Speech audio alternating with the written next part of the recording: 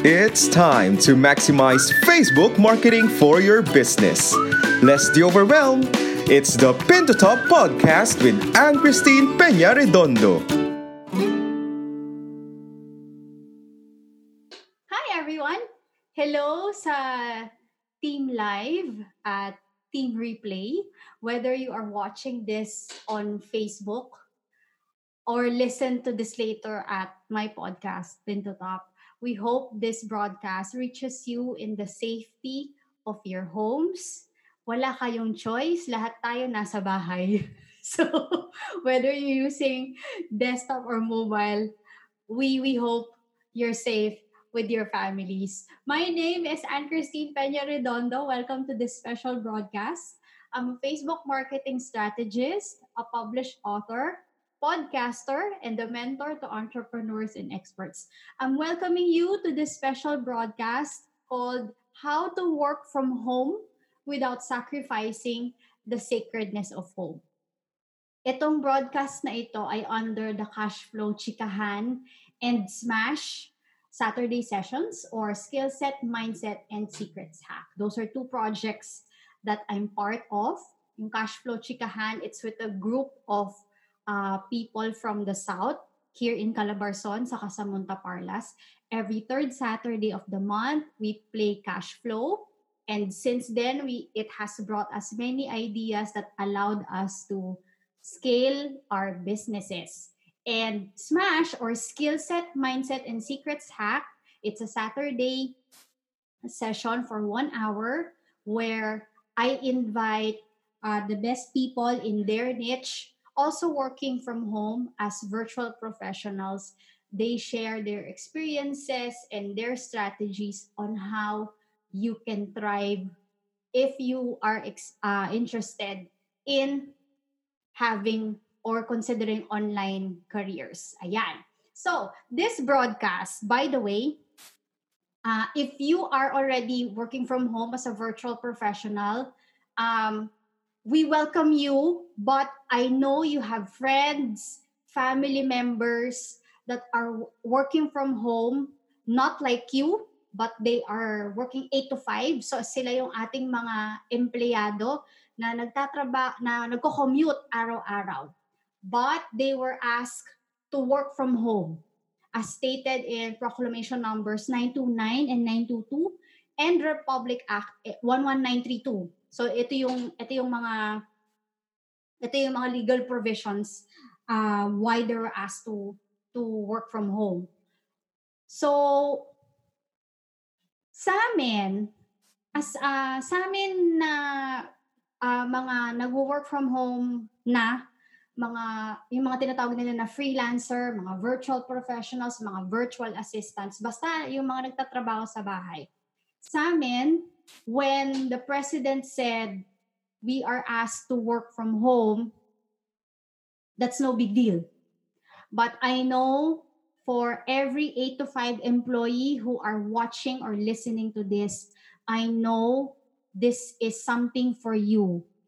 My friends and I, my guests later on, which you will meet, we are blessed to do our work in the comforts of our home.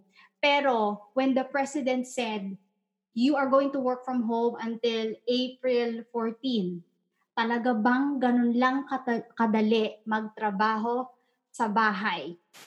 So I think the a video of the proclamation ng presidente will be played.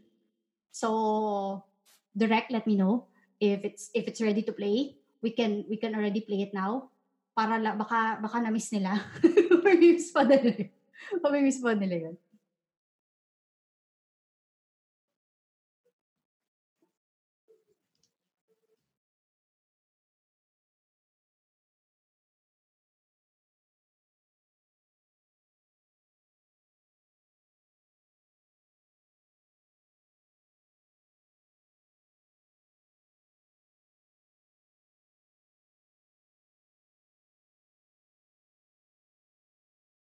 Ayun, work from home arrangement. So, like what I said, sa amin, like, that's no big deal. Pero sa'yo, ganun ba talaga yun kadali? Is it Is it really easier said than done?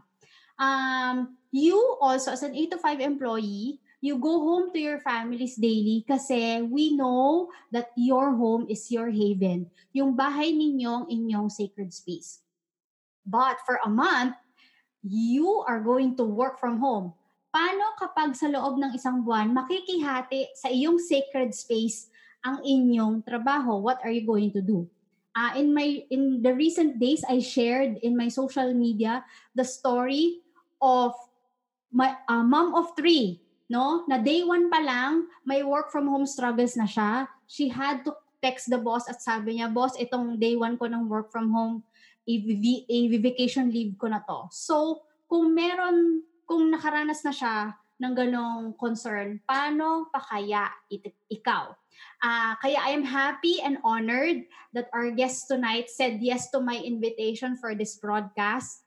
Sila ang pwedeng makatulong sa inyo kung paano mag-work from home without sacrificing the sacredness of home. I will introduce them to you in a while, but first, we will give way to a public service announcement in this broadcast. I'd like to welcome Dr. Ruth Ang. She's the owner of Athena Dorms near UST, and she is also a doctor. So, Doc Ruth, hi!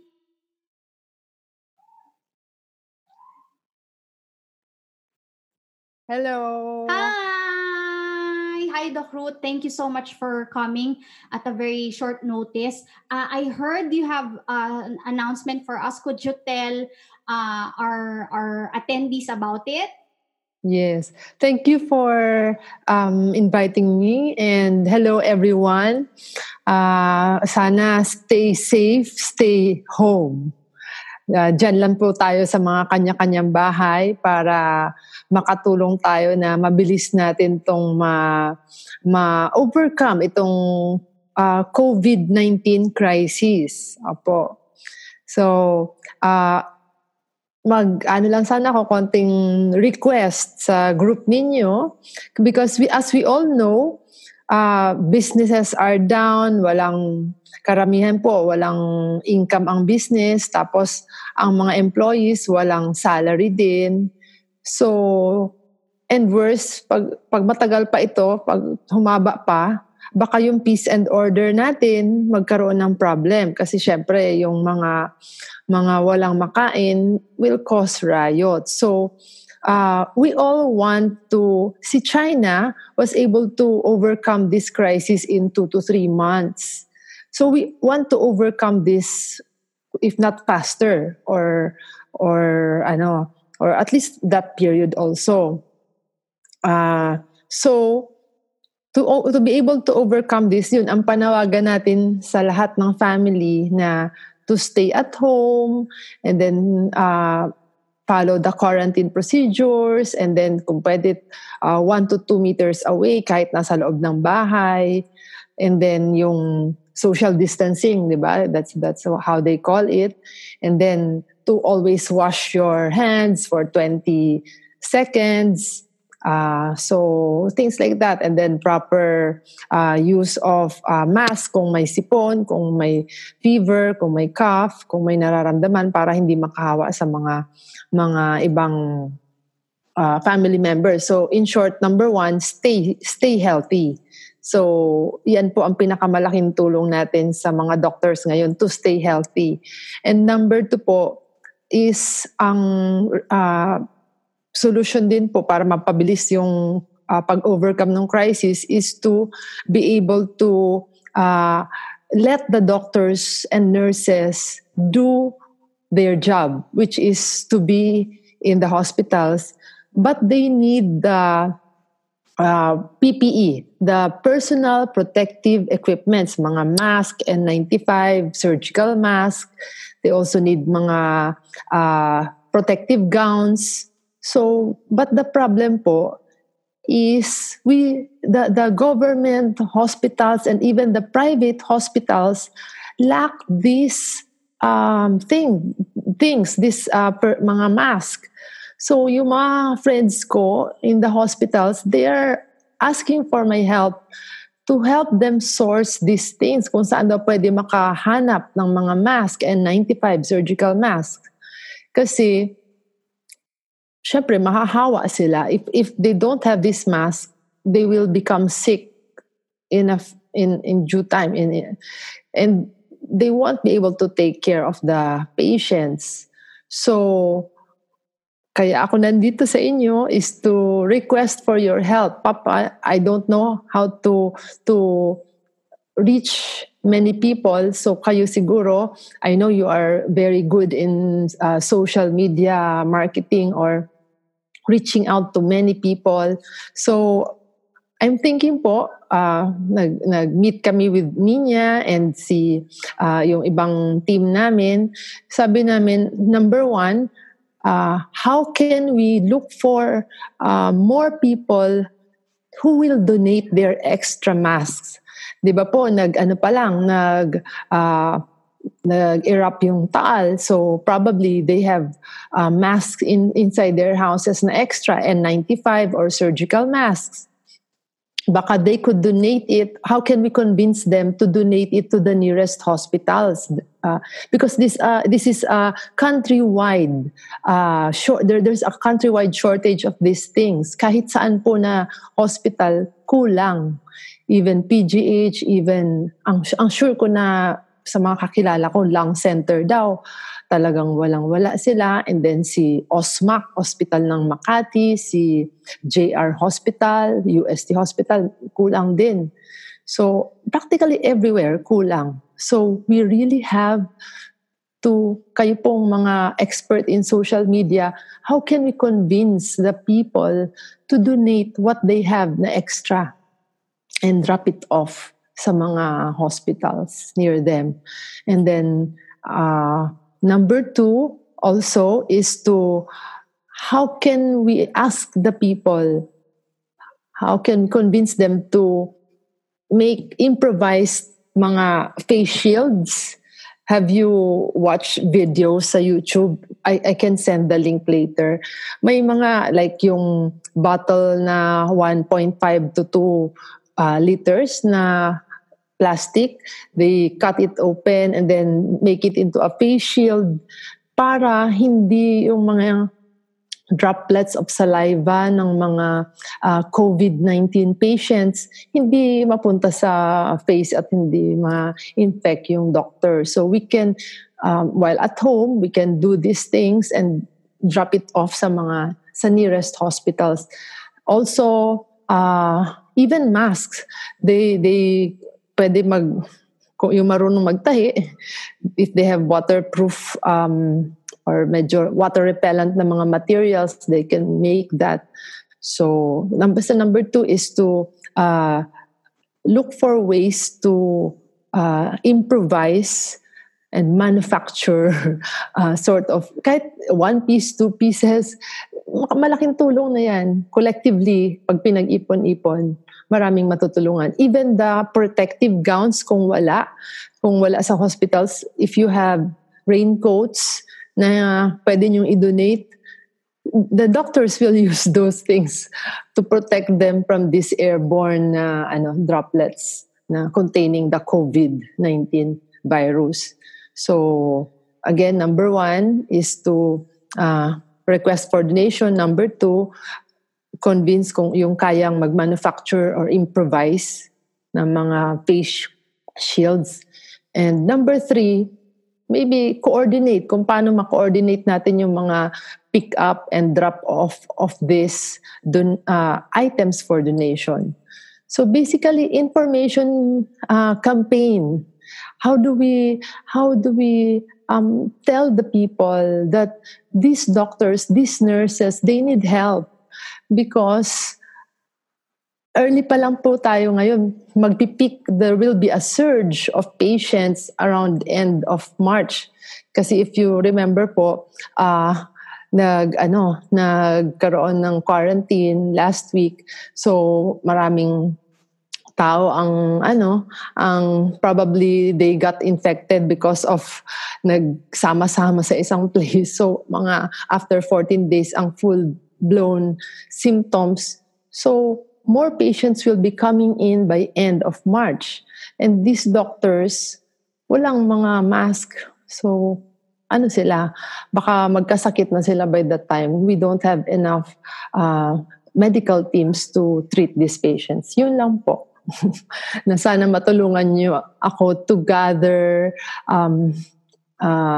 help to reach out to the people para masabi na the doctors and the nurses need help more than the food. Of course, we appreciate the food delivered to the hospitals, but more than the food, we really need the N95 masks, the surgical masks, the protective gowns, the face shields, even the gloves.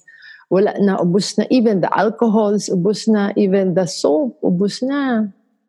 Yun lang po. Sana matulungan niyo ako ma-spread yung awareness na we need these things and sana matulungan. Thank you very much. Ruth. Maraming salamat. Thank you for doing this for our frontliners. I know you're in touch with them. Please tell them that our prayers are with them and please tell them to be safe. I know it's nearly impossible to donate physical things today to anyone. So if you're watching this broadcast or listening, if you know suppliers, you may connect them with Doctora Ruth para they could talk, which is the best way to ship these things without violating social distancing nowadays. Yes, but then Doctora Ruth, thank you for doing this announcement to us. We will help you as much as we can. And we'll let you know if there will be people coming to us na merong supplies but they don't have the means to get it. So, thank you po. And thank you very much. Please tell the team frontliners we're praying for them and thank you for their service. Thank you po. Maraming salamat. Thank you. That's Dr. Ruth Ang. So, she's a doctor and she's also an entrepreneur. So, she both understands the business side and the medical side of these things. Thank you so much for that. Now, thank you. Let's introduce the people who can help you work from home without sacrificing the sacredness of home. So, I'm going to introduce to you my guests for this broadcast. I'll introduce them alphabetically para wala nang para yung walang problema sa billing sa movie ganon. Hollywood lang yung may problema sa ganon. So, let's start. This is alphabetical. I bring you my good friends and colleagues. Ginger Arboleda, she's fondly called Mommy Ginger. She's the CEO of Manila Workshops and Chief Operations Officer of Taxumo. JP Espino, she's an architect. She's actually known as the digital architect. Shawi Cortez, she's the founder of Forest School Philippines. Jomar Hilario, he's the Philippines online marketing guru and author of Virtual Careers. Nins Mendoza, Facebook advertising expert and the owner of New Smart Marketing. Fred Mosqueda, he's an email marketer and a contributor at Marketing in Asia and Thrive Global.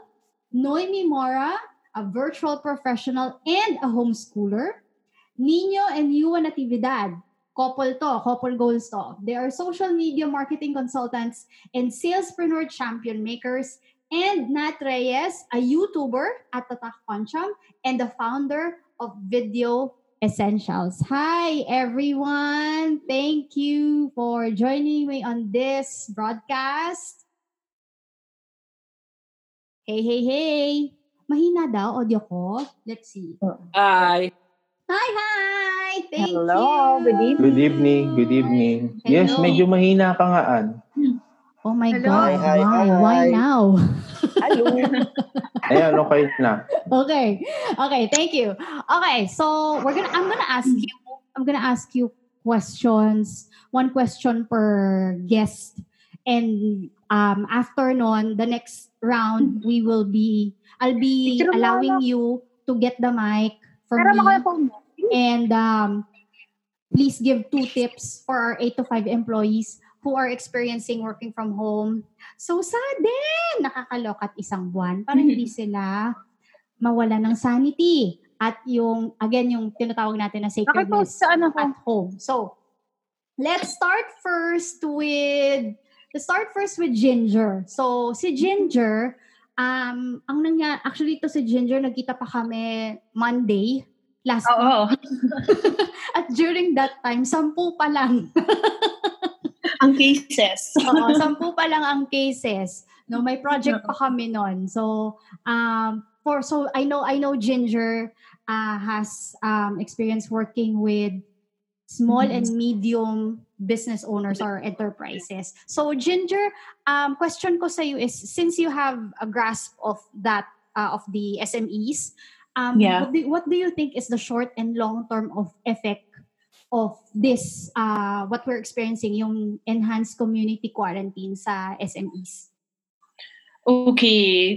First of all, thank you, Anne, for inviting me tonight. I really wanted to do this kasi syempre kakaiba yung mga nangyayaring bagay-bagay sa atin right now, no? So, I think first off, for the short-term effects, I think siguro speaking from an SME's perspective, no, a lot of the impact that we are seeing or we're gonna see in the next few weeks would be a huge impact on the cash flow of different businesses.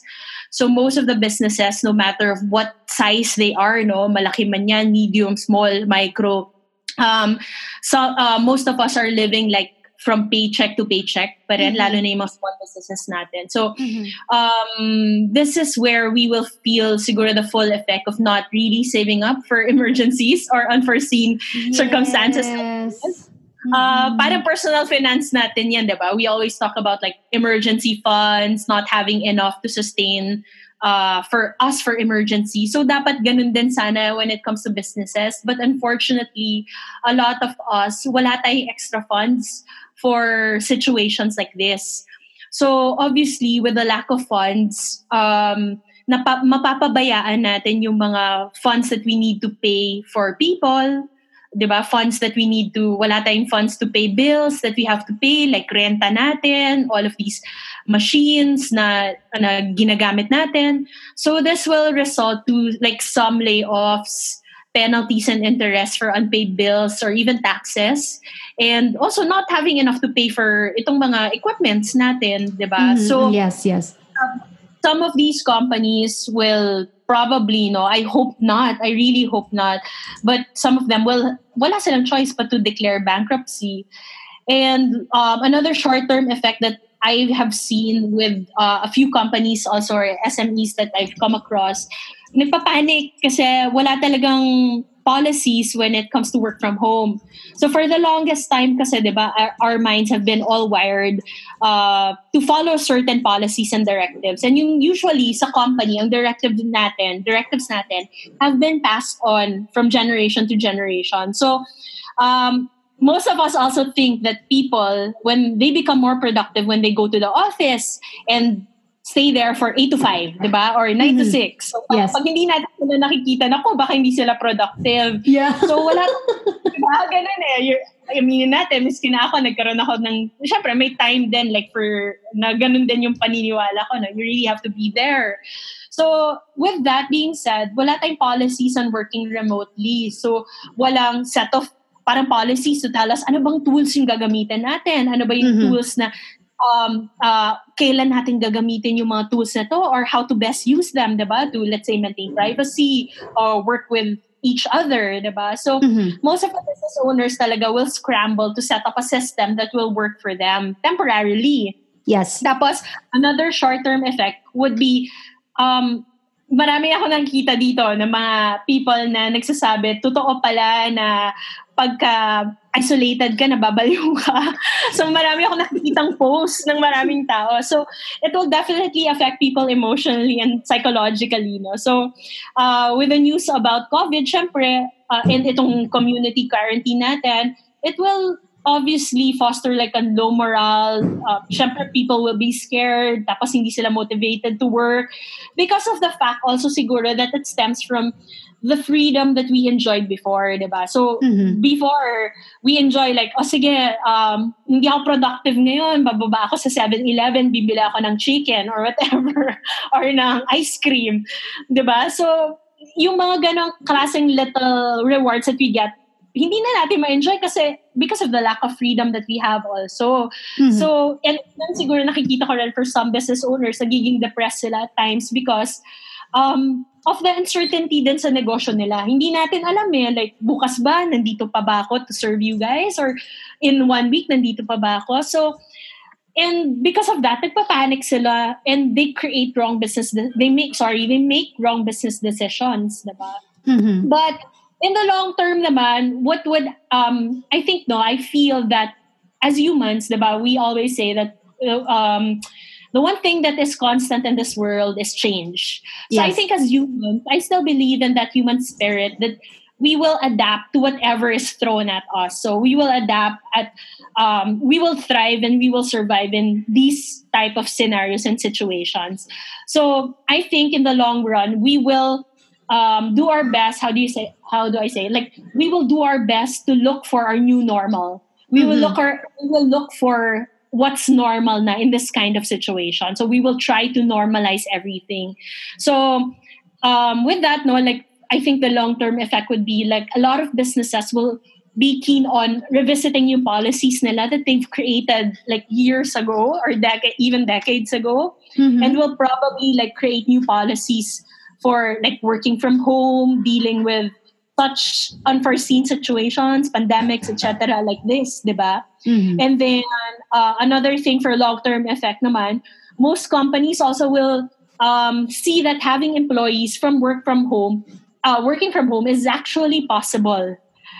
And I feel that business owners will see that after a while, at a given situation or environment like this, they will see what kinds of job functionalities and personalities work and basically like are more productive in this kind of situation, and what types of jobs naman and functions and personalities also do not work on this kind of environment. So at least naging open na sila sa possibility that people can actually work from home for certain situations and job functions. Yeah. So that's another thing. Another thing that I see is shifts in business models of businesses. Kasi right now, like what we see, some businesses talaga wala silang kukuhanan ng revenue, di ba? Like some businesses, parang ay nako, magsa-stop na lang kami ng operation kasi ano ba to, wala naman akong customer.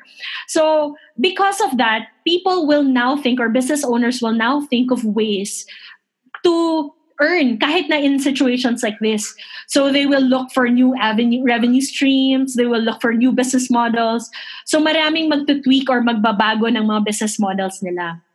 Tapos siguro ang pinaka gusto ko sa nakikita kong long-term effect, syempre may pros din, syempre, itong mga sinasabi ko, may pros, may cons, So I think yung isang magandang pro is a lot of us will become creators and inventors. Because like when unforeseen situations like this happen, they become seen already to all of us, diba? Yung unforeseen nakikita na natin. And we get to experience a different set of challenges and pain points. So because bago na yung nararanasan natin, we go the extra mile. Some of us will go the extra mile and say, teka, paano ko ba to gagawin to my advantage? Or how do I turn this challenge into an opportunity? How do I solve the pain of other people? Solve my pain even? Usually it starts with ourselves, diba? So I will now create new things. I will invent new things. So yun, marami na namang magka-create ng panibagong mga solutions, products, and services because of this. So yun lang, Ann. Yun yung mga personally nakikita kong short and long-term effects of this. Thank you, Ginger. Very well said. Maraming salamat. Daming insights. Unang guess pa lang yun, ha? Okay. Okay. I have I have a question for the digital architect. Kasi si architect, she gets to serve both online and offline clients. So you might think she half-half ba? Na-hurt ba siya ng enhanced community quarantine? Tapos half hindi.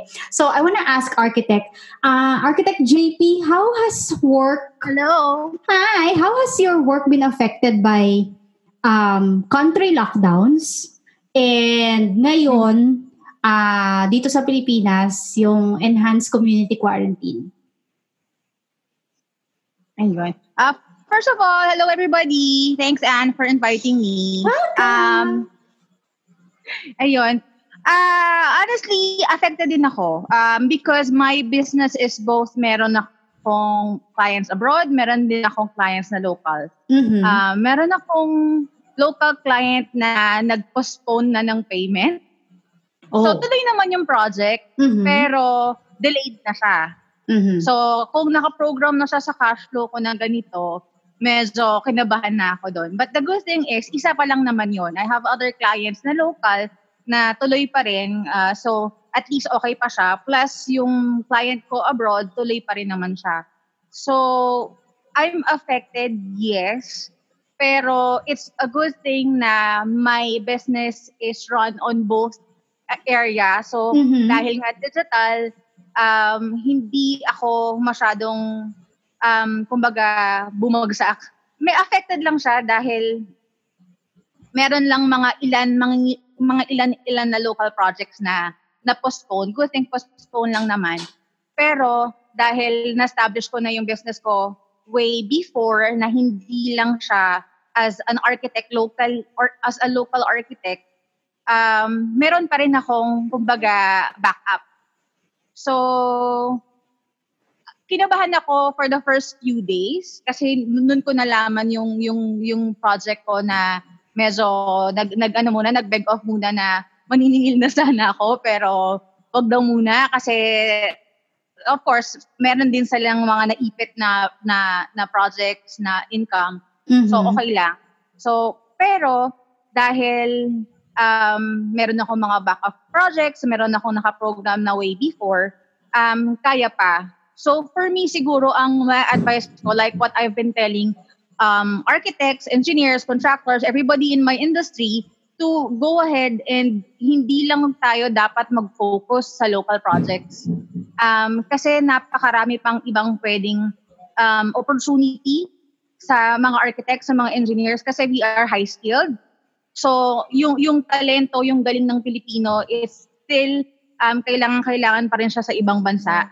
And if only we learn to do it the way that I do, being digital, mas meron kaming kapanatagan na for whatever happens, something like this, hindi naman natin to nakita eh. I mean, chill pa tayo nung mga first few weeks ng corona, corona scare sa ibang bansa, di ba? Parang okay lang kasi parang 3 lang naman sa Pilipinas. Pero this week, eto na. Walang nakapaghanda sa ganitong pangyayari.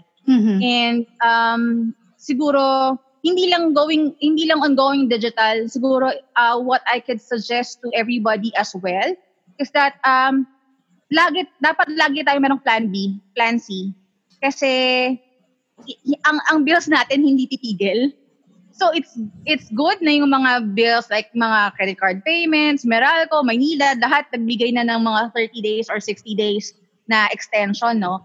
So medyo nakahinga na tayo ng konti doon. Paano kung hindi? So far I'm still good. My business is still good. Sabi ko nga I've been posting on my page na my business is still on full operations because I've been doing it naman for the past few years na talagang digital lang. So full blast pa rin kami. Tuloy-tuloy pa rin yung projects. In fact, the past few days busy ako sa projects. Meron ako mga kailangan akong i-submit. So yun siguro. Yes, we're affected but because nakita ko na beforehand being a freelancer dahil na rin sa tulong ng mga katulad nyo, friends like Ginger, like Fred, everybody who's been guiding me through my freelance journey, ano ko na siya, nagawan ko na ng magandang magandang cushion yung business ko para kung bumagsak man kaya pa siyang saluhin. Yun lang. Yon. Thank you, JP. It's good to know the business is still open. Yeah, full Thank operation you. pa rin. Easy pa Yeah. din. Busy pa din. Business is open. The door is open. Thank you so much, JP. Let's go over to Shawi. Si Shawi, sabi ko, founder ng Forest School Philippines. People, if you know Shawi, she needs a forest to do her passion. You'll find out later on when she explains. Nung January pa lang, medyo may challenge na siyang na harap. Kasi when Taal Volcano erupted, the forest where she is doing her forest school ay sa Amadeo. Hindi naman siya, medyo malayo siya ng konti sa Taal Volcano, pero hindi naman pwedeng hindi siya tinamaan ng ash. So she had to cease operations. Now, the business, yung family business ni Shawi is it has ceased operations, I think for a part of it. So Shawi, as one of the in charge ng family business, which is cable TV systems dito sa Luzon. Wow, Luzon. Buong Luzon. How are you coping? How is the business coping with the enhanced community quarantine? So, hi, good evening. Parang napakalawa kasi ng Luzon, ano? Kasi nasa phase tayo ng enhanced community quarantine ng Luzon. So, I know. Luzon. So, to clarify, so our businesses are mostly in Ilocos, La Union, Pangasinan, and here in Tagaytay. As far as the cable TV and internet business is concerned, we have to find the balance between yung safety ng employees namin and our commitment to serve our clients or subscribers. So, for our employees, kailangan yung constant reminder, o mag-alcohol kayo, mag-social distancing, all those stuff. And for the service naman sa mga subscribers, it's our duty kasi we're classified as a telecommunications provider, and 'di ba ngayon internet para na yung tubig at kuryente, it's a right. Mm-hmm. So hindi kami technically nag-stop operations because we have to provide. Ito, kung wala tayong internet, hindi tayo makakapag-webinar ngayon. Yes. So in the areas that we're operating, internet is vital. And cable TV para sa mga gustong makinig pa ng news, elsewhere. So far yun yung challenge namin. We have to find the balance between yung employees namin and serving our clients. And syempre, yung economic impact nun, tulad nga na nabanggit mo, hindi pa kami nakakahinga mula sa Taal Volcano, Taal eruption. So we have clients who are hotels, and because of Taal and then now COVID, karamihan sa kanila nag-stop operations din, or parang hindi full, skeletal, and parang lumalabas na yung service namin, yung cable TV, extra expense for them. And some have requested for temporary suspension of the services. So ang dating nun is sa amin, parang bawas sa cash flow. But on the other hand, we also have bills to pay, rent, electricity, and yung source ng bandwidth and all. So, paano ba tayo hihinga, di ba? But still, we're looking at the bright side na hopefully ay mapagtagumpayan din natin tong whatever's happening. As far as yung forest school naman, thank you, Anne, for telling people about it. We're saying that nature has benefits, especially if kung meron kang I don't know, a little piece of nature sa iyong bakuran. And if you have kids, take time to go out, breathe kung fresh air pa man yan, or just look at the trees, appreciate the birds chirping in the morning.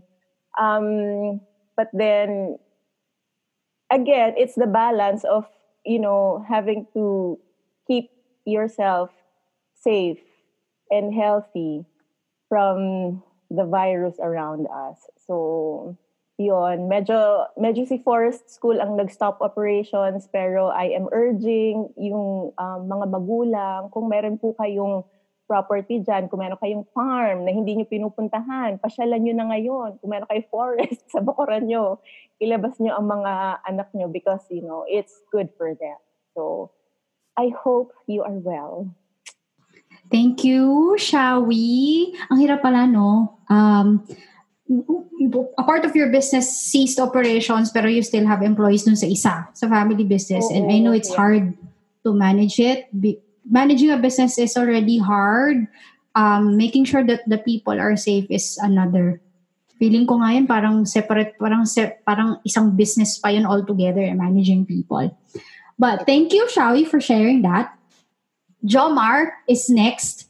Actually, he's one of the reasons why I started thinking of this idea. Like, hindi ako makatulog, like, I need to help because he has done his health already. And from that playbook that he has on his Facebook page, you have to check it out if you're an 8 to 5 employee. That alone will already help you. But I need to ask this to Jomar. Home is the sacred place for an employee. Like what I said, umuwi tayo sa bahay para magpahinga. But in the next 4 weeks, they would need to work from home. How important is it for 8 to 5 employees to keep the sacredness of home at these times?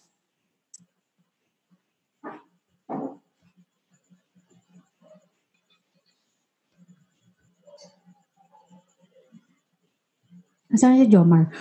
Baka nagsasalita siya pero nakamute siya. Jomar!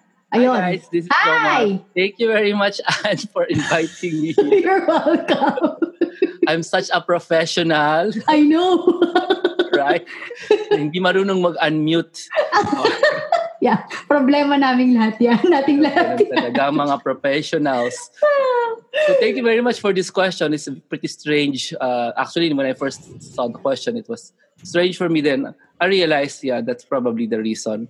Ako ang sasagot sa tanong na to. Mm-hmm. Okay, everybody, just a little context. You may or may not agree that your home is sacred, but you love your bed. Everybody, do you agree? Yes, I love my bed. You love your bed. Parang that's the only place in the world na tahimik na, masarap ang buhay, walang problema unless dalin mo, no? Unless dalin mo yung problema. But for now, people are no longer, the home is no longer just your resting place where you can Netflix hanggang makatulog. It's now an actual home. So for me, congratulations everyone around the world. You are now face to face with the thing that we have always escaped. Hindi naman natin sinasadya. Our routines have driven us to escape the home, school, and work. Walang tao sa bahay, right? Si Yaya ang tao sa bahay. Kung may Yaya kayo. Otherwise, walang tao talaga. So office, na-escape natin ng laundry, na-escape natin ng mga sirang furniture, walang shouting kids, at walang maingay na neighbors sa office. So I really understand people at your shock at being forced to work at home, forced to spend time at home, while kids may be running around your table or even your dogs. So mahirap talaga. But just all remember, this is Lent. It's 40 days. And the word quarantine, kung di ka nagtataka, it's Latin for 40 days. So it's such a great time to reflect. And also, just like any catastrophe, tandaan nyo, it's March. It already feels like 3 taon na nakalipas. Tama ba? Yeah. It's like... We're all forced into this situation. And it's no longer Philippines. It's just the whole world now. So this catastrophe, again, is permitted by God to happen. Just like any catastrophe. Just like anything that has claimed millions of lives. Tapos isa lang naman ang sagot. Bakit ina-allow ni God yan?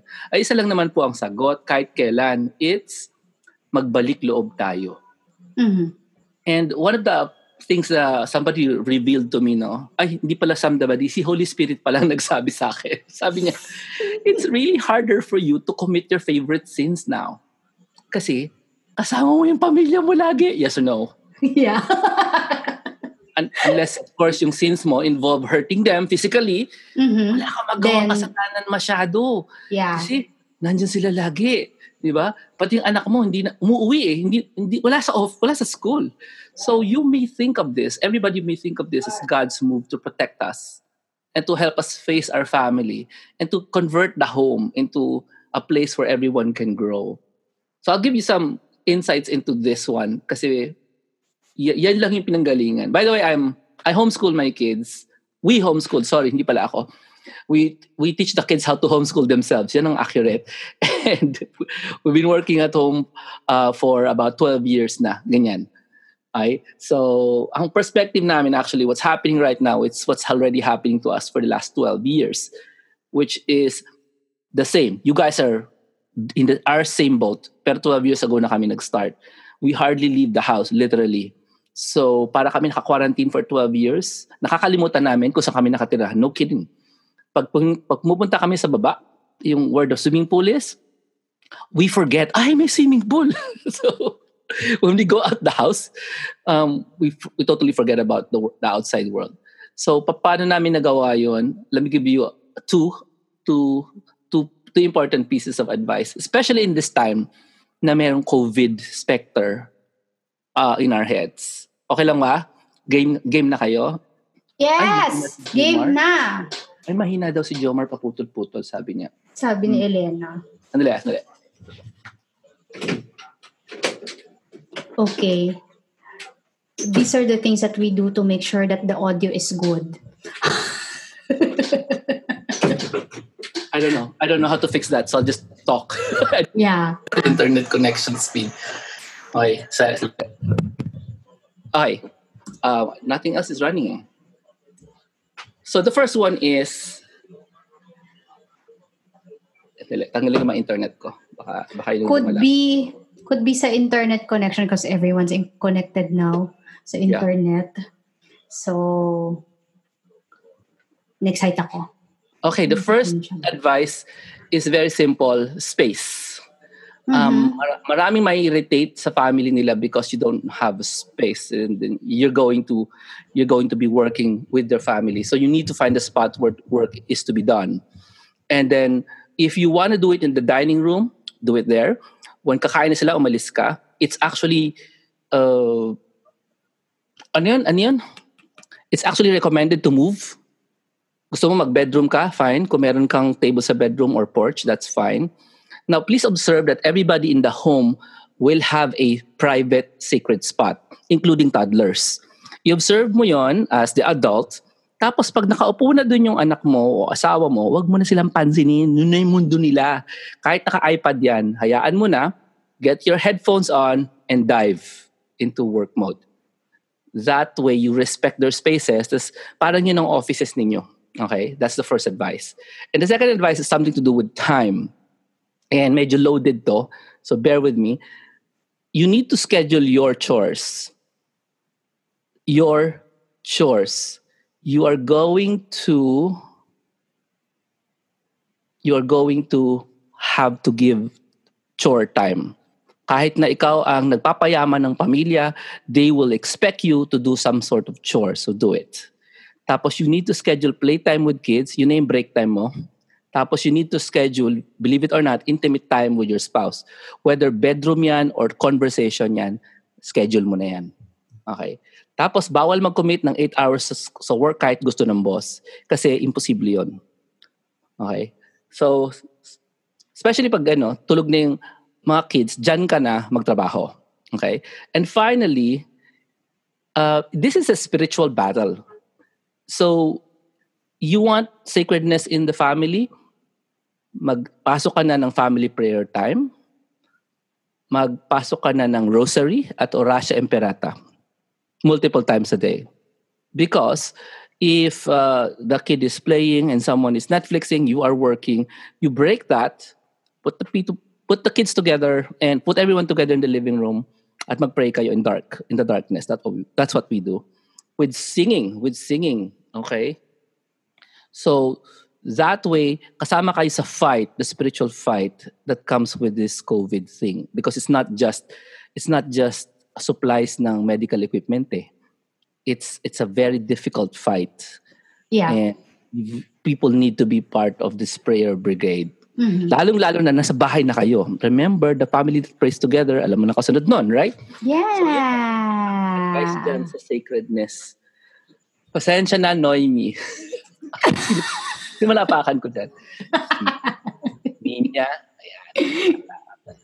Okay. And I don't think you guys have exactly the same thing to say. Kasi what I shared is what we do at home. Yun.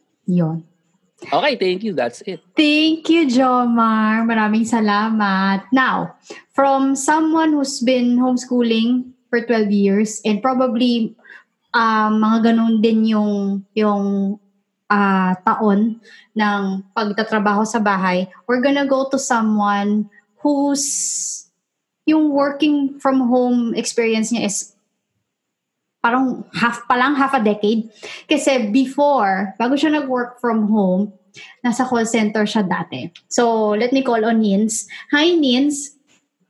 Natatandaan ko sa background story ni Nins, BPO siya dati. Umabot ka na ng audit ka na, di ba? Mataas na yun. Auditor. Yes, ako. Hindi, joke lang. Hindi. I am with the quality and the training department. Ayun, Q&A pala. So, QA pala. QA. So, medyo mataas na yon during that, for a BPO position, tama?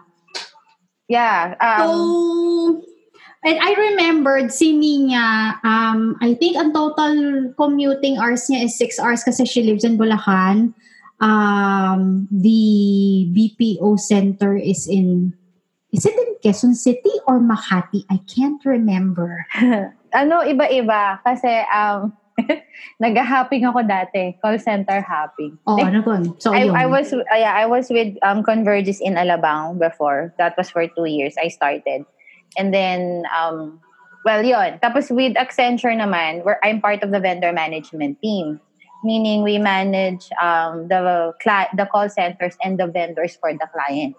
So parang kami yung bridge between the client and all the call centers. Ako personally, I'm in the communication, training, and quality. I handle the communications for all of the 22 call centers in the whole world. So we have call centers in India, in the Philippines, in US. So yun yung aking background. Pero yes, tama ka. Ang aking travel time, pinakamalapit kasi nun QC area. Tapos pinakamalayo, BGC. Travel time ko everyday is 4 to 6 hours. Balikan yun. Wow. See?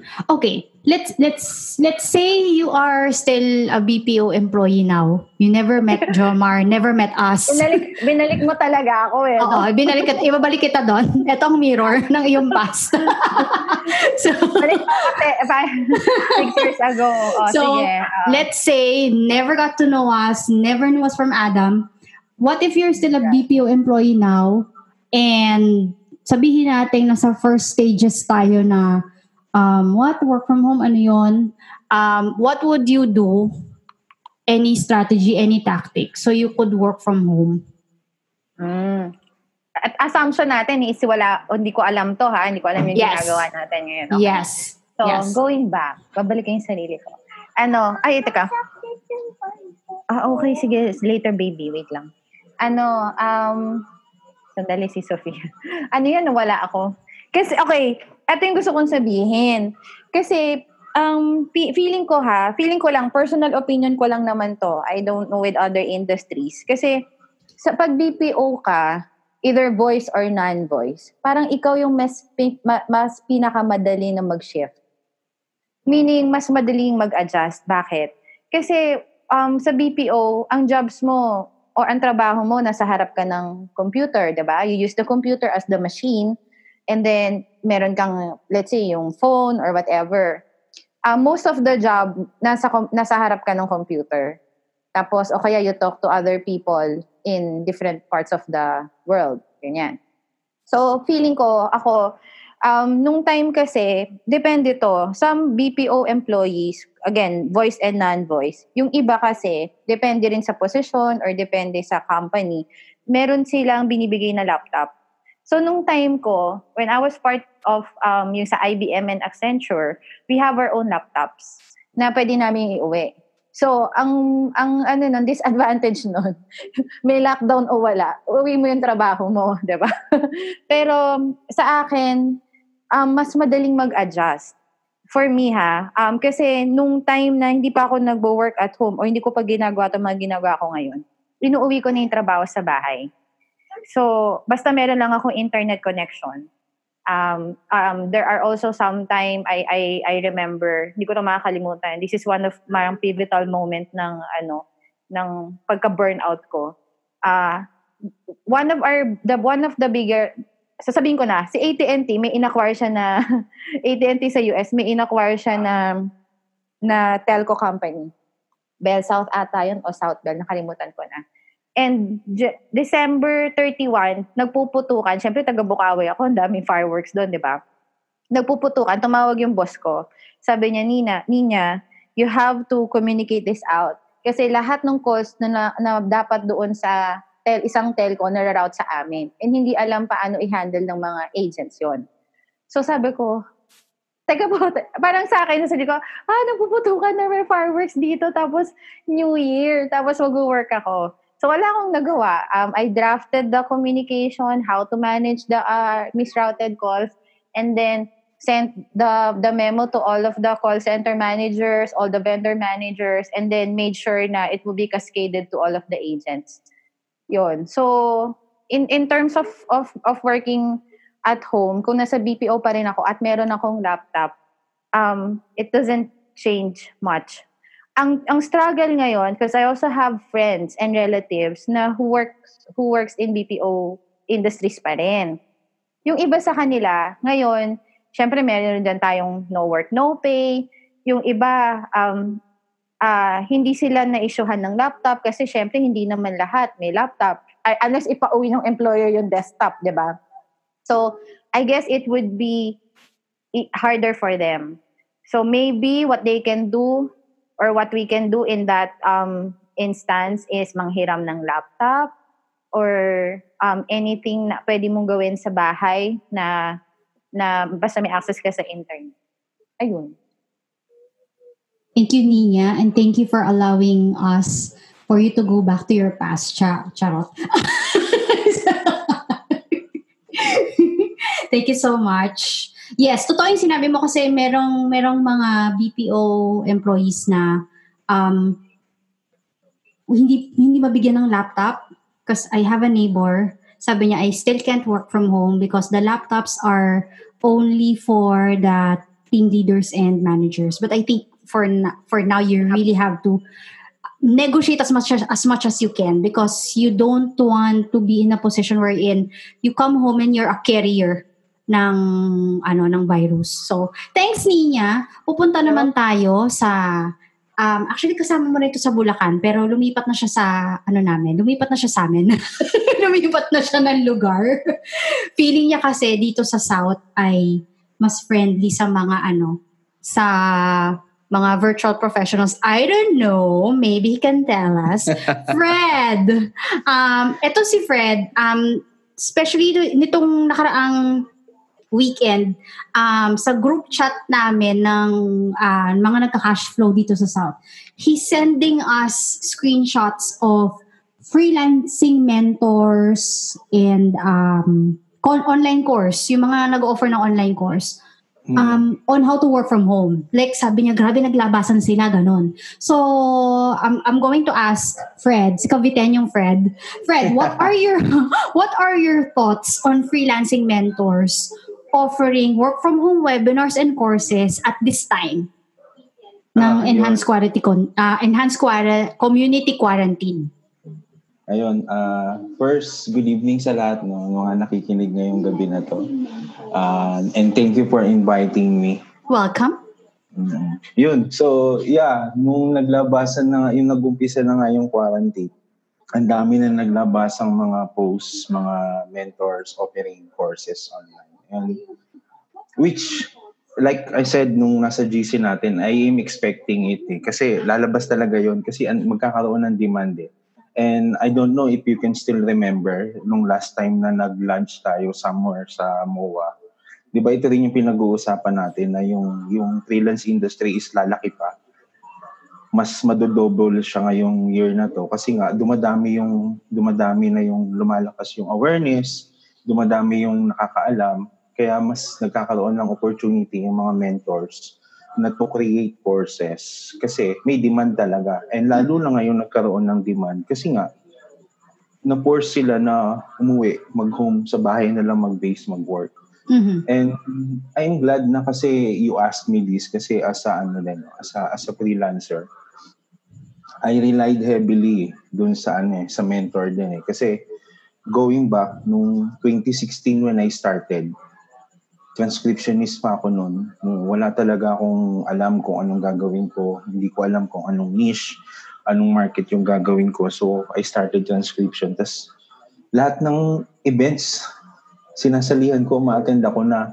So, yung information na nakukuha ko is halo-halo. So, parang yun nga, 2016 tapos 2017, so parang sabog pa, wala pang direction, walang roadmap. And then, nung start ng 2018, may nagsuggest sa akin na you need a mentor kasi ganito, kasi meron namang mga opportunities na nami-miss mo because you're so focused or wala kang focus and yung attention mo is everywhere. So yun, I grabbed the opportunity and nagulat naman ako kasi after a month, actually hindi pa nga nagwa 1 month yung mentoring na yun. Yan, nakita ko yung changes kasi nakita ko yung roadmap, nagkaroon ako ng direction. Mas nakita ko kung ano yung tawag doon, yung mga yung niche ko, ano yung paano ako mag-engage, paano ako mag-deal ng mga clients.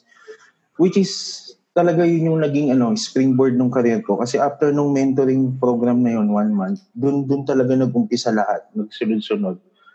So, sa mga listeners natin ngayon, na I believe,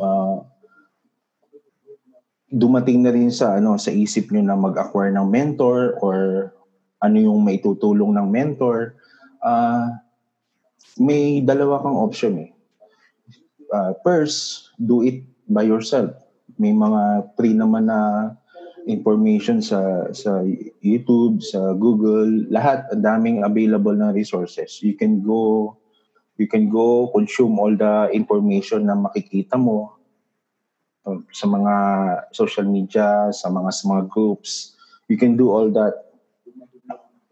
Or, pwede kang kumuha ng mentor that will guide you dun sa journey mo. Kasi yung mentor mo is mas mapapabilis. Imagine, you have someone to guide you. Kasi para ma-avoid na yung mga mistakes that they did. And then, i-share sa'yo yung mga natutunan nila para ma-enhance yung skill mo. Yun yung isa Yun yung isang magiging benefit mo why you need a mentor. May enhance yung skill mo.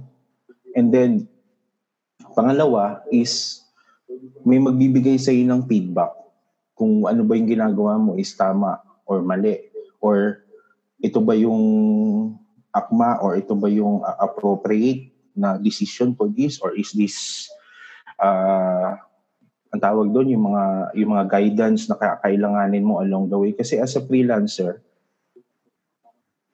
maraming naging successful na doing it on their own. But ngayon kasi sa generation natin ngayon, ang hirap I'm sure our listeners right now, ayaw nyo na mag-waste ng years trying to do it on your own where you can have someone naman to guide you na mas mapabilis yung journey mo. Yun. But ito na lang din, yun nga, una is ma-enhance yung skill mo. Tapos pangalawa is may magpi-feedback sa'yo. Pero ito, sa mga listeners natin, kasi nga ang dami nag-o-offer ng courses ngayon, ang dami nag-o-offer ng mga trainings, be careful lang din. Kasi may mga nagiging ibang mentors na I'm speaking on experience na rin kasi nakapag-enroll din ako sa mga courses before. Kasi nga nag-uumpisa pa lang, wala rin akong alam. So nag-enroll ako sa courses only to find out na yun na pala yun, wala akong nakuha, sayang lang yung binayad ko, yun. So be careful na lang din, and then if you're going to follow or enroll sa course, ask muna. Tingnan mo muna yung reviews, connect with people, ask. And pinaka-effective na masasuggest ko talaga is when you start working at home, join groups, connect with people, network with them, ask questions. Huwag kayong mahihiyang mag-ask kasi sometimes that alone, yung question mo na yun can lead you to the right people, to the right community, to the right groups that will guide you. I did kasi kagaya nito, yung mga kasama namin dito sa South, and isa rin yung naging parang mabigat na reason why I agree to move here kasi itong mga people na to, yung mga nandito ngayon, is the main reason why parang naging tawag doon, sobrang thankful ako, naging appreciative ako sa mga ginagawa nila to guide me, exchange ideas, yung mga bagay na hindi ko akalain na, pwede pala to. Pwede ka palang magkaroon ng community, pwede ka palang magkaroon ng network na will guide you along the way. And especially, sobrang lawak na ng freelancing and home-based na opportunities magiging available na for everyone. So yeah, pick your mentor, pero ask questions to see if yung mentor ba na pinapalo mo or yung mentor na gusto mong bayaran to guide you is the right mentor for you. Yun. So, I think what Fred is saying is, if you see these posts, don't ignore it. Kasi nandito ka na, nararamdaman mo na yung pain. And if you think the pain is lingering, na the pain of not being able to consider online careers or even work at it, even for a bit, will linger in you even until this quarantine is done, hopefully isang buwan lang, then it's time to consider this. So, yung mga nakikita nyo na free webinars, consider them. Makinig and then weigh the pros and cons. Thank you, Fred. Pupunta tayo. Thank you. Thank you. Pupunta tayo sa isang homeschooler. So, tulad ng sinabi ko kanina, isa to, ang homeschooler kasi, yung, like what Jomar said, no, sila yung ang mga magulang ang teacher ng kanilang mga anak. So, when also President Duterte said, kids stay at home, stop using cell phones. So, I wanna ask this homeschooler of, tatlo na ba, Mami Noemi? Yes. Homeschooler of 3. Kung yung story ko sa aking social media post ay mom of 3, si Noemi ay homeschooler of 3. So, Mami Noem, thank you for joining me on this broadcast. When the president said that children should stay at home and study for a month, paano nag-react ang iyong mga anak na homeschooled? Okay. First, thank you nga pala, Anne, for this opportunity. No? Welcome. Kasi I know we can help a lot of people by what we're doing kasi mas sanay na tayo sa ganitong scenario, kumbaga, yung matagal na nating ginagawa to. So, we are in a you are welcome, to help people. Well, like what you're saying, so I've been homeschooling my kids ito 14th year na namin. Mm-hmm. So narinig na nila na sinabi ni President Duterte na kids stay at home, study. Wala lang sa kanila, parang chill lang sila kasi yun yung ginagawa na nila before. So okay lang, walang pagbabago sa kanila. Although my 2 kids are already in college, Mhm. pero nasa UP Open University sila. So it's basically online Yeah, it's din. basically online din. Oo. Kaya ang tawag doon dalawang anak yung teens ko, they're in UP homeschool. Kasi ganun din ganun din yung set up. Yeah. Ganun din talaga. So, kumbaga, for others, this is their new normal for the next month. Kami, it's been what's normal for us for almost 14 years. Mga 14 years na nga or more. Wow. So, actually, gumawa nga yung son ko, gumawa siya ng tips on how to for the regular school students, what to do kasi nga, syempre yung mga news to regular galing sa regular schools, medyo medyo mawiwindang na, andito ako sa bahay, kasama ko yung mga parents ko. Ganun ba? Mhm. So, actually, okay naman sila. And even my youngest, chill lang din kasi they're all working, they're all homeschooling. They've been doing this for so long na. And then, life goes on. Parang wala lang. Okay lang sa kanila. So, Ang cute, no? yung reaction Parang, nila. okay. Pati yung reaction ng mga ibang homeschoolers namin na nasa regular school na, no? So like, mga college na, senior high, gano'n. Ang reaction nila is, wow, homeschooling part 2. Ganon ang nangyayari sa amin. It's homeschooling 2.0, ladies and gentlemen. Yes. Ganon. So cool. And sabi ko nga sa kanila, if you want, you help others and inform them what they need to do. Yeah. Kasi nga, parang sa kanila masyashock sila. They don't know na what to do while they're in the house. Or please. 1 month. Yung homeschoolers, do what you can to reach out to yung mga playmates, yung mga kalaro sa kapitbahay. Reach out to them kasi like us na working from home, we're helping 8 to 5 employees. Alam ko, one thing for sure, nahihirapan din yung mga kaibigan nila na or kapitbahay na mag-aral, no? Using online tools. I think it's not a concern na yung connectivity saka yung paggamit ng tools kasi children they can easily adapt to that. Pero I think yung social part kasi they won't see their classmates ganon. So help them as well. Yes.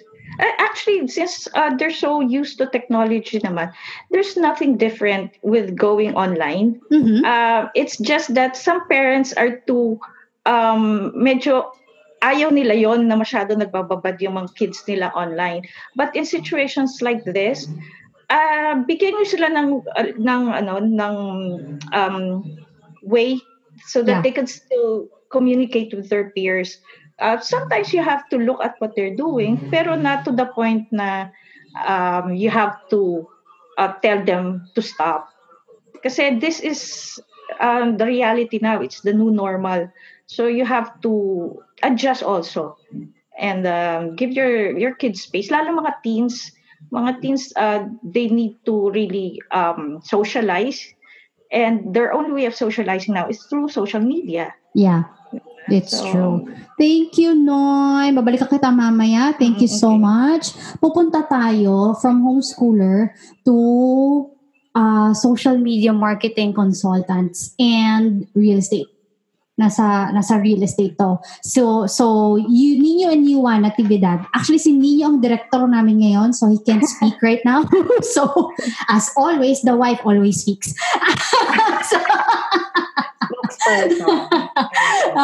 Yuan, you and Nino have been, for months now, you've been helping Filipino families make their dream home come true, no?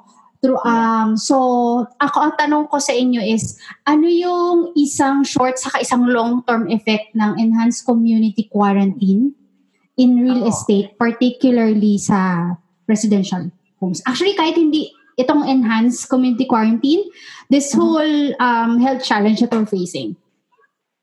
Okay, sige. First of all, sa mga nakikinig sa live, Hello, good evening sa lahat. And Anne, thank you for making us part of this. No, I know I'm crazy, right?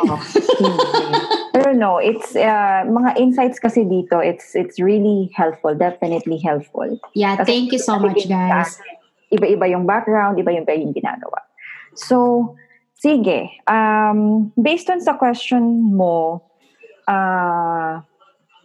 sige, sa short term, of course, this is from the point of view of a salesperson, ano? Mhm. So, sige, a little bit of a background. Since we have online, meron kaming online business, and this is the physical business that we have, the traditional one. So, definitely, we were able to create a comfort zone na sa online business namin. So, parang this is an additional cash flow for us. So, isa sa mga short-term na effect ng mga nangyayari ngayon, of course, number one talaga is delay commission. This is a point of view ng salesperson. Pag ikaw yung nagbebenta, pag ahente ka, of course, syempre, yan yung yan yung diyan ka kumukuha ng cash flow mo diyan ka kumikita. So, yun. Lalo na yung mga full-time salesperson or brokers na walang mga side hustles. Kasi there will be, at some point, mapaparalyze yung cash flow nila. So, it's really key to be creative sa panahon ngayon. Kasi pag tumagal to, of course, kasi ngayon wala mga office, sino magpa-process ng mga payments, sino magpa-process ng mga commissions, ganyan, and papers and legal documents. So, wala. So, lahat yan mapaparalyze. And at the receiving end, syempre, pag ikaw yung nagbebenta, apektado ka talaga. Now, sa point of view naman ng isang Filipino na gusto talaga magkabahay, dream talaga nila magkabahay, yung short-term na effect doon is, of course, delay in payments.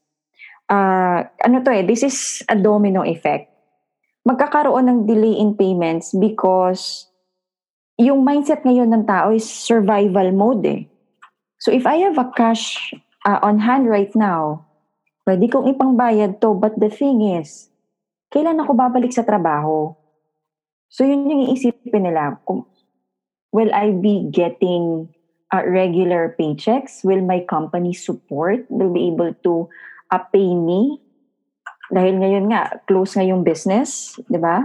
So okay yun for big companies na may mga big companies kasi na they have emergency funds in times like this na they dip into those funds to be able to pay their employees na in a crisis like this. But there are other businesses na hindi talaga kaya.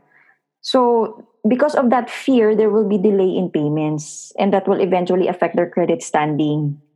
And as an effect nun, eventually they will totally stop paying sa bahay na nakuha nila. So, yung realization to have that home will be pushed back. Yun. So, that is the short term. Now, for the long term naman na effect, in a point of view of an agent, syempre decrease in sales and eventually decrease in income. So okay kung may pinagkukunan ka na iba, other businesses, other side hustles, okay yon. But if you don't have, so medyo magpa-panic mode ka na niyan. Kasi syempre, this is a very active income, yung pag-aahente. Kasi no sale, no income ka. So ngayon, you have to think of ways for you to earn on the side or probably earn more or double kung anong ina-earn mo doon sa real estate. Money in real estate is really big. So there will be a big adjustment for you, for your family, kahit may side hustles ka. Kasi parang hindi matatapatan ng side hustle mo yung isang commission mo sa isang bahay lang kasi napakalaki. So yun, long-term decrease in sales and eventually decrease in income. So for the Filipino family naman, yung long-term effect, so mawawala na sila ngayon ng gana or mawawala na sila ng, alam mo yung motivation mo to work kasi yung bahay na to, ito talaga, dream home ko to. So, mapupush back yan. Yan yung long-term effect dyan. So, imbis na next year, makakalipat na sila, that will be, hindi na. And yeah, it's a distant vision na yan. that is an effect because of unbudgeted spending. And yung nabanggit ko nga kanina, they're holding onto their liquid asset, which is their cash, because of the fear nga na hindi makabalik sa trabaho agad, or their employers might not be able to support them. So yun yung ano ko, point of view yan ng isang buyer and isang seller. Yun. Thanks, Yuan. May tinatanong si Architect JP, may construction pa daw ba? Pinapastop na daw yan ng UANP. Mag-usap kayo. Kayo, okay? So, we're getting feedbacks actually that this discussion is very rich because our guests are from different professions, but we are doing all of this online. So, thank you so much for that feedback. Pinahuli dito, and then everyone's gonna give their tips. Nat, I'm gonna start with you. You're a dad of 2 toddlers. Could you give us 2 tips on how to not only survive, but thrive on this type of situation? Hello, Anne. Good evening. And sa ating mga listeners, good evening din. Anne, thank you for having me. Ayun. Yung about sa construction kanina, binanggit ko kasi na pasensya kasi baka naririnig nyo pa yung construction dito sa kabilang bahay, ay sa katapat namin. So sorry for the noise. Pero yun nga, sabi ni architect, dapat pinapatigil na tong mga to eh. Pero ganyan talaga makukulit ang mga tao. Pero anyway, dun sa tanong ni Ann, when it comes to preparation, especially na meron akong 2 toddlers, yung panganay ko is a 2-year-old daughter, and then yung bunso is 6 months old. So, sa mga ganitong sitwasyon, ang pinaka-last na ayaw mo, syempre, as a parent, ayaw mo na sila yung matatamaan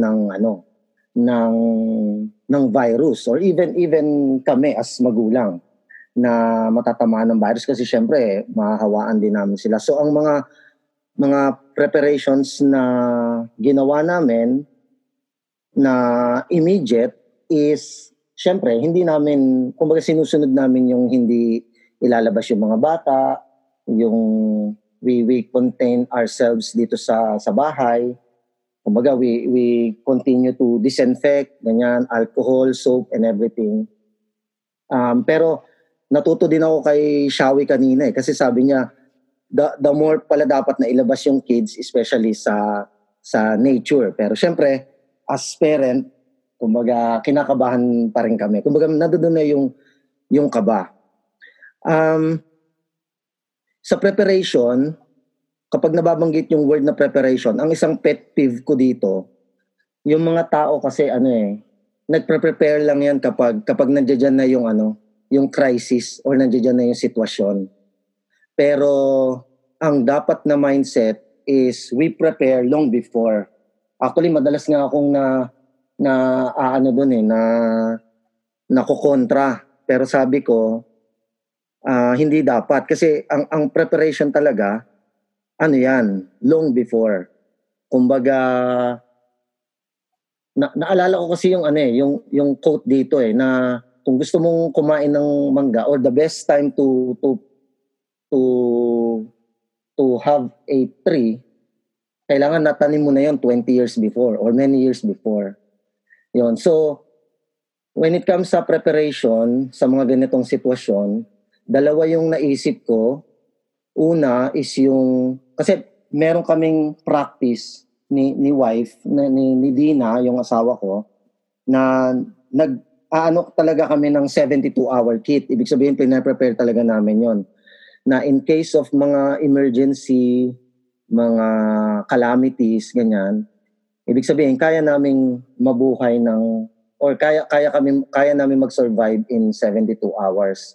So, kaya kapag mga ganitong mga sitwasyon, somehow, hindi kami kabado pagdating sa survival. Kasi meron kami yung tinatawag na 72-hour kit. Pero ngayon nga, dapat nga mas extended pa siya kasi hindi lang naman 3 days, but this is a 1 month. Nabanggit nga ni Jomar kanina na ang quarantine is 40 days. So dapat mas extended pa yon. Pero that's a minimum, yung 72-hour kit. Pero because of that, na-prepare namin yung sarili namin, especially nung na-announce, I think Monday yun March 16, kasi nakapag-celebrate pa kami ng birthday ng lola nila. Pumunta pa kami ng We Jump sa may festival. Tapos kinabukasan nun, at saka yung in-announce yung ECQ or itong community quarantine. So, nakita talaga namin na nag-panic buying yung mga tao para lang to secure yung kanilang survival, yung kanilang food and everything, yung sanitation, food, ganyan. Pero yun nga, ang isang advantage, because meron kaming 72-hour kit, hindi namin kailangan na makipagsabayan doon sa mga tao doon. So that's one preparation. And na-prepare yun long before na mangyari ito. And then financially, nagustuhan ko rin yung binanggit ni Ginger kanina kasi she talks about the emergency funds. So kung kasi alam ko nabanggit niya na dapat sa family time yon, pero maganda sa business din yon. So syempre as a father, kumbaga yun ang naging advantage because I have the mindset na kailangan meron tayong emergency fund in case of emergency. Kasi baka yung iba sinasabi pag emergency kapag may sale sa mall or kung anong sale something. Pero dapat yung emergency fund gagamitin talaga sa emergency na mga kagaya nito. So, yun yung pagdating sa finances. So, meron kaming emergency fund na 1 month and a half yata. Parang gano'n, 1 month. Pero at least 1 month, meron kaming covered yung aming emergency fund. Pero again, minimum yon. So at least ang madalas na naririnig ko, you have to have a 3 to 6 months na emergency fund. Kung kaya mo pang i-extend pa yon in 1 year or more, mas maganda. But then again, yun nga yung mindset ng mga tao na nagpre-prepare lang tayo kapag nandiyan na yung crisis, which eventually, too late na yon para sa preparation. Ang mga magagawa mo na lang talaga nun, yung mga short term na mga, kumbaga kung ano na lang yung meron, yun na. Pero when it comes sa preparation, especially as a parent or as a father, kailangan handa ka sa mga bagay na pwedeng mangyari. Mga unforeseen events na kagaya nito. That's a wrap for this week's Pin to Top.